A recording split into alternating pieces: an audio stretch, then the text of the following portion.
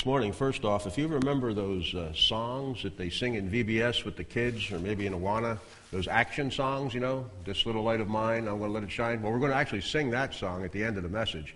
But this is going to be an interactive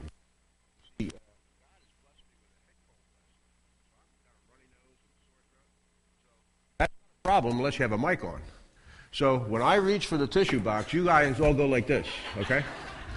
So that'll save your ears, and hopefully we'll get along pretty good. But this is Memorial Day weekend, and it's a big day in our family. My daughter graduated from high school, and that is actually what prompted this message. And I got to thinking a lot about the things we remember, and we remember, of course, the soldiers and those men that gave their lives so that we can enjoy the freedoms that we have. And that's the mainstay of this weekend. And I think that is a part of what actually the freedom that they have fought for is part of what has caused our culture to get rather anemic when it comes to faith and Christian issues, because we have so much freedom that it's easy to be distracted. And so therefore our distractions become the consumption or the focus of our lives. And as I was thinking about my daughter graduating, and what comes to my mind at those kinds of occasions are what I have failed to do when she's been a child at home. All the things I should have done, all the things I did wrong, the mistakes I made. And so now she's about to walk out the door, and second week of August, she's going off to Arkansas. And, oh, God, help me, help her, keep her close. What do I want for her? I want her to have an abundant life, which is what I've titled this message. I want her to have an abundant life, or the good life. But what does that mean? And how do you do that? That's a big issue. Now, I got a few quotes here, or at least there are possibilities of quotes from famous people, from mothers, actually, about their children. And I'd like to read a few of them to you. Actually, all of them are on the sheet.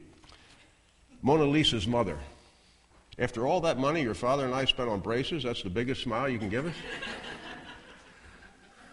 Columbus's mother. I don't care what you've discovered, you still could have written. Michelangelo's mother. Can't you paint on the walls like other children? Do you have any idea how hard it is to get that stuff off the ceiling? Napoleon's mother. All right, if you aren't hiding your report card inside your jacket, take your hand out of there and show me what you got. Abraham Lincoln's mother said, again, with the stovepipe hat, can't you just wear a baseball cap like the other kids? Albert Einstein's mother. But it's your senior picture. Can't you do something with your hair? George Washington's mother. The next time I catch you throwing money across the Potomac, you can kiss your allowance goodbye. Jonah's mom. That's a nice story. Now tell me where you've really been for the last 40 years. Thomas Edison's mother. Of course I'm proud that you invented the electric light bulb. Now turn it off and get to bed. Paul Revere's mother. I don't care what you think you have to do, young man. Midnight is past your curfew. We all have kids, and we all want the best for them. And as I thought about Jessica graduating and all the things that I haven't done, all the mistakes I've made, all the things that are positive that I have done, my wife and I have taught our kids the best we can with what we got. Ultimately, what I want for my daughter is a good life. And I'm sure that every parent here wants that as well. We want our kids to have a good life. Okay, but now the question is, what is a good life, and how do you get there from here? A good life, in my estimation, equals a bright light. A bright light seems to be what the Bible calls having a good life. Now, the sermon title actually is A Bright Light is a Good Life. The good life equals a bright light.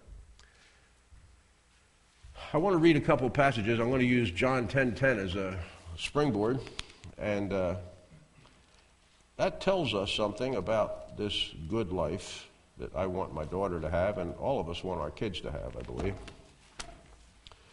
John 10:10, the entirety of John 10:10. The thief comes only to steal, kill, and destroy. I, Jesus Christ says, have come that they may have life and have it to the full. I have come, Jesus Christ has come, that they may have life and have it to the full. Do you realize that this is Jesus Christ personally telling us why he came to earth to become a man? I think that's rather significant. Now, taking a verse out of context is a dangerous thing, but plugging it into context is even more dangerous sometimes, because this comes in a very, very, very interesting context. Jesus Christ, in the beginning in chapter 9, just healed a man that was born blind. And there's a whole series of good messages in this passage, in this one illustration, but this man was born blind. Jesus healed him, did it on the Sabbath day, and the Pharisees chastised the guy and didn't believe that he was really born blind, and then accused him of being a born in sin, sinner, unable to instruct them, because he kept telling them that Jesus Christ is the reason that he can see. They didn't believe that Jesus Christ could heal him. They didn't want to believe it. They didn't want to have anything to do with that truth about the living Word of God. But here, after he's worked through explaining all of that healing and explaining how the Pharisees rejected the reality of this evidence standing before them, a man that was born blind, all of his neighbors knew him, they knew him, he's standing there able to see, and they rejected that truth. Jesus Christ says that I have come that they may have life and have it to the full, after he has excoriated the Pharisees for not being willing to listen to the reality or respond to the reality of his miracle and this man's giving of his sight.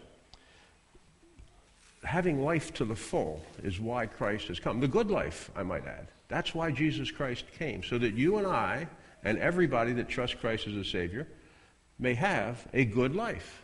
That's what I want my kids to have. That's what you want your kids to have. That's what we want as people. Isn't that what we want? Well, I want to have a good life. The next verse that I would like to look at is John 20:31. But these are written that you may believe that Jesus is the Christ, the Son of God, and that by believing you may have life in his name. We use that evangelistically quite frequently. That's what we give the Gospel of John to people we're telling the gospel to. It's because the purpose of the Gospel of John is that they might believe that Jesus is the Christ. And having believed that, might have life in his name. But that life is not something that always is pie in the sky sometime by and by. That's not the only aspect to life. That life we are to experience now, in the here and now, in our everyday living. That's what my children can experience, your children can experience. That's what we can experience as believers. The purpose of the gospel is so that we might have life, eternal as well as present. The next slide asks a rather penetrating question to me. How's that working out? How's that working out? Do you experience a full life, the good life? I think that $570 million lottery ticket is usually defined as, now that is the good life. And I can't knock that. I think that probably would make a big difference in my life, you know. Of course, you know all the quotes. I'm sure you've had them preached at you about money doesn't satisfy, and very wealthy men commit suicide, and they're all, you know, abysmal drunks and drug addicts because they got all this money and don't know what to do with it. Yeah, there's the bad side to it. But it sure would be cool to try it for a little while, you know. But is that the abundant life? Is that what's going to give us peace and joy and contentment, that satisfaction of sitting down at the evening and saying, hey, you know, God, I've done the best I can with what I got. I have peace. I have joy. I've experienced, or I am experiencing, that good life, that abundant life. I know people, I'm sure you do too, that they're very good people.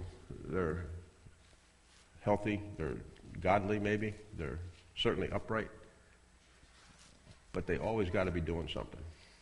They just don't have peace. There's lots of explanations for that, some psychological disorders and all that and this and that. But the peace of God doesn't seem to be part of their life. The joy of their salvation is something that seems to just be out of reach. Just got to do this next thing. Is that the good life? I don't know. I think maybe they might have something else they can achieve in their work-a-day world to get that abundant life. The good life doesn't have much to do with money, I don't think. I think it's a perspective. It's a relationship to the circumstances that we're in. I'd like you to go to the next slide, which is John 1, 1-5. And that gives us a bit of a basis for the entire Gospel of John. Certainly Jesus' statement there that he has come into the world that we may have life and have it abundantly. But this is why he can say that. In John 1, 1-4, and then, or 1-5, and then in 10-14. In the beginning was the Word, and the Word was with God, and the Word was God. He was with God in the beginning. Through him all things were made. Without him nothing was made that has been made. In him was life, and that life was the light of men. The light shines in the darkness, but the darkness has not understood it. He was in the world, jumping to verse 10. He was in the world, and though the world was made through him, the world did not recognize him. He came to that which was his own, but his own did not receive him. Yet to all who received him, to those who believed in his name, he gave the right to become children of God. Children born not from natural descent, nor of a human decision or a husband's will, but born of God. The Word became flesh and made his dwelling among us. We have seen his glory, the glory of the one and only who came from the Father, full of grace and truth.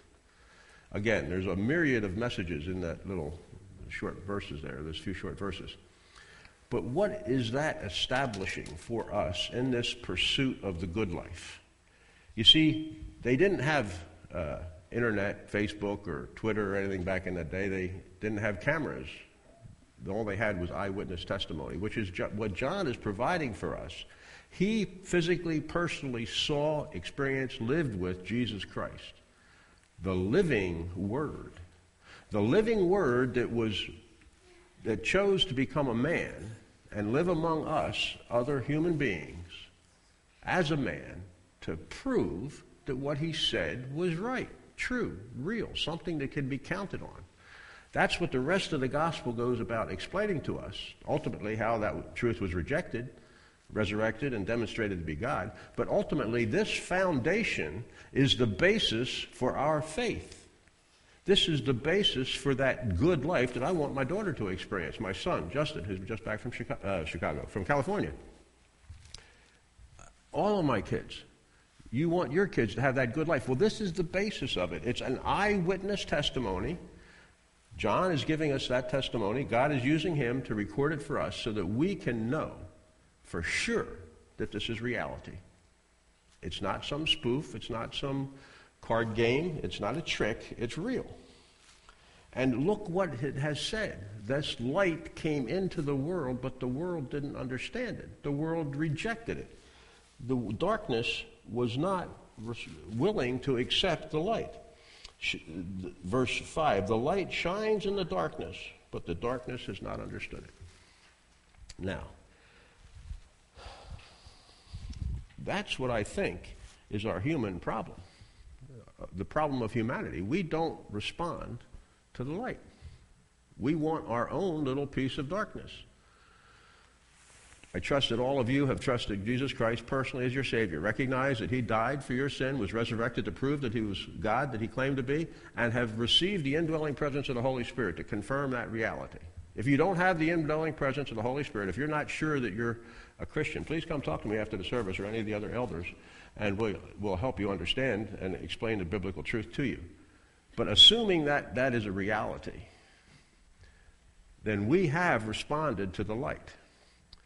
I would suggest that the degree to which we experience the peace and the joy and the grace of God is relevant to how much we know about this book which describes our Savior, Jesus Christ. In fact, I'm going to get there in just a minute because I think that is what will give us that good life, having a bright light. That bright light is responding and reflecting, shining, let Jesus shine through us, allowing Jesus Christ to shine through us to light our worlds of influence. Now, I asked up here, how bright is your light? If you'll flick to the next slide, what does it mean to have a bright light? What's a bright light? Does that mean not wearing makeup, not wearing jewelry, wearing some particular kind of clothing, maybe wearing a full beard, maybe a big flat hat like the Quakers do? I mean, what is a bright light? Well, I think the Scripture will explain that to us. The thing that I came across and I wanted to use for this morning is that grace and peace to you is part of a literary convention. I'm aware of that in the introduction to a Greek letter. But it's also coming from an all-powerful God through an inspired author, several of them, to us, wishing us grace and peace. That is extremely significant because that's what I want. That's what I want my daughter to have, my sons to have. I'm sure that's what you want. You want peace. You want to sit down at the end of the day and have peace and joy maybe even. Add a little bit of joy into that and you've got an abundant life. And all of the New Testament, barring 3, Hebrews, James, and 1 John, do not wish us grace and peace.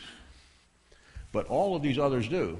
Timothy adds mercy in his 2 books. We're going to go back to 2 Peter in a minute. 2 John adds mercy. 3 John wishes us peace after he's told us in the very beginning of his letter that he has no greater joy than hearing that his children are walking in truth. And then he wishes us peace. Mercy, peace, and love in abundance from Jude, but all of them, except the Gospels, which are an autobiography, and the Acts, which is a history book, all of the epistles, all the directives for daily living, wish us grace and peace. I would suggest that that is the source of that good life. That grace and peace from God is what we all work for. I really don't work anymore to build a Volkswagen to make it shine. I know I can do that. I want to give it to my kids. That gives me a good pleasure, but it's not to prove it anymore. But doing it gives me great peace and mercy when I'm done. I like to stand back and say, hey, that actually shines, The paint didn't run on the ground the first rainstorm. But the achievement is not part of it anymore. Now it's a case of having just the peace of God, knowing I'm using what he's given me to do, using it to the best of my abilities. Grace and peace is what we're looking for. But then that forces another question. How do you get it? I know I don't experience it all the time. There's lots of times when I don't experience the grace of God or the peace of God or the joy of God or the joy of my salvation. I ask God to forgive me for those times, but there's a lot of times when I don't. But see what 2 Peter says there? 2 Peter 1:2. Grace and peace be yours in abundance through the knowledge of Jesus Christ our Lord. Now we got a key. We got the key that actually was the basis for my statement earlier when I said that we can have a bright light by knowing Jesus Christ and growing our relationship with him. The next slide will give us a continuation of that in verse 3. 2 Peter 1, 3, and 4 tells us explicitly how to experience that grace and peace. His divine power, Jesus Christ, of course, God, has given us everything, now remember that, everything we need for life and godliness. How? Through our knowledge of him who called us by his own glory and goodness. He's given us everything we need for life and godliness through our knowledge of him who called us through his own glory and goodness. Now, just track with the words a little bit. Through these, that is, that glory and goodness and knowledge of that, through these he has given us very great and precious promises, so that through them, that is, those very great and precious promises, you may participate in the divine nature and escape the corruption in the world caused by evil desires. Now that does not say, hallelujah, the Mormons are right, we're going to become gods. What it says is we're going to experience a divine nature in the sense that we now have that peace and joy and that knowledge of him who called us. We can have the peace of God by virtue of our knowledge of him. Knowing the book gives us peace. The good life, the abundant life. Knowing Jesus Christ will help us avoid the corruption in the world caused by evil desires. You know, the world offers us a lot of tantalizing things. You know, that $570 million is really cool. I really want that. Am I going to go out and spend all of my income to buy every lottery ticket I can afford? Well, no, because that's not really what God gives me direction to do. I will spend some time studying the Word, So that when I don't win the $570 million, or when I need to pay my monthly mortgage, I have the peace and joy from God because I know that He's faithful God. He's going to meet our needs. The knowing of the book, I think, is the shining of the light. Remember in John 1:1, it says that the living Word came into the world, and the world did not receive Him. The world, in fact, rejected Him and killed Him because He told them that all of your religiosity is wrong. You need to have faith in me and my atonement. Today, we have the written Word and the indwelling presence of the Holy Spirit to confirm that truth. We need to respond positively to the Word of God. In fact, later on in John chapter 10 even, he goes on to say that the sheep, his true sheep, know him and respond to his voice. They listen to him. They do what he says. John, in his first epistle, near the end of the Bible, he says that the Antichrist has a following that listens to him, but Jesus Christ, true followers, listen to the Word of God. We have the written Word. That's what we need to respond to. That's what will give us peace in hard times. That will give us that contentment. That will give us that certainty of something better in the by and by if we're going through a tough time right now. If we're struggling with some physical illness, if we have a grandchild that is potentially going to have kidney failure, you can pray and know that that will be made right. In this case, the prayer was answered and the baby came home. But even if there's going to be future complications, we know that God is in control because we know the book. We have the knowledge of Him who called us by His own glory and goodness. We have a good God. We don't have a God that's trying to make us have a miserable life. He's not a celestial killjoy. Okay, how do we do it? Do you have to go to Bible college or seminary so that you can know it better? Well, you might. That would be a very good way of doing it. But not everybody can do that. So the next slide gives us another option. Of course, I'd say Dallas Seminary is a great way to go, great place to go. But we can also just pray. See, God knows that everybody can't go to seminary. He knows that there's people in the world that can't do nothing but fall on their knees and pray. They don't even have a Bible. But they can come to the throne of grace boldly, with confidence, so that they may receive mercy and find grace to help in our time of need. We can do that anywhere, anytime, for any reason. That's the reality of an all-powerful, all-loving God who died to prove that He loves us. He's not just playing games with us. So that when we go through those bad times, when your knees hurt, I can pray. Say, hey, God, grant your strength to your servant. When we have sickness, when we have uncertainty, we go to the throne of grace because He told me to, boldly, come confidently, and He'll give it to us. See, that's the abundant life. That's the good life, is knowing that you have a God that loves you. So you're not all stressed out over the have-nots and the want-tos and the what-ifs. We got a God that's in control. So my takeouts, the next slide, is how abundant is your life? You know, I found that my kids reflect a lot of who I am. And sometimes that's very scary when I look at what my sons are doing. My daughter, fortunately, is a sweetheart, and she takes after her mother, who is also a sweetheart. But, you know, if we are reflecting the abundant life personally, our kids will pick up on that. You know, faith follows faith. How abundant is our life? And isn't this what we want for our kids? Isn't this what we want? That's what I want. How bright is Jesus' light in your life, in my life? How are our study habits? Because that's the bottom line. Study to show yourselves approved unto God, workmen that need not to be ashamed, rightly dividing the word of truth. Because it's through the knowledge of Him who called us by His glory and goodness that we partake in the divine nature and escape through the corruption in the world caused by evil desires. See, it's all tied together. It's not something that's extraneous. It's not something that I can do if I feel like it or if I'm sick and I can't do anything else except lay in bed. I got to read something. I might as well read the Bible. You know, That's something that should be an active focus. And that active focus will determine how our life, or what the abundance is in our life, kind of our crop yield. Could I say that? Could I have the lights, please? Because I think that as we live our lives, we have the choice of what kind of light we want to be. You can be a body man, have a light about like this. You know, that's what body men and painters do. Sorry, no slam. I'm a body man. You have an old rusty light, you got to push the buttons to make it work, you know. But it does a light. It does light. You can have a newer one. It's plastic. It's a little bit brighter than this one. Or you can be a bright light. You know, I think we all want the benefits of being a bright light. And I'd suggest that the way we can do that is by studying to show ourselves approved unto God, so that we can have that personal knowledge of Him who's called us to His glory and goodness, so that we can escape the evil desires in the world and partake in the divine nature.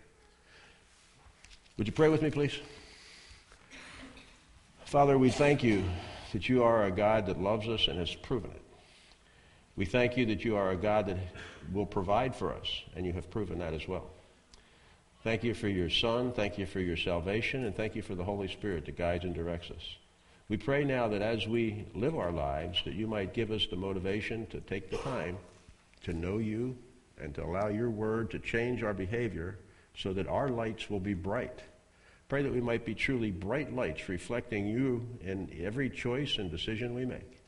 Guide us, keep us, and bless us, we pray. In Jesus' name, amen.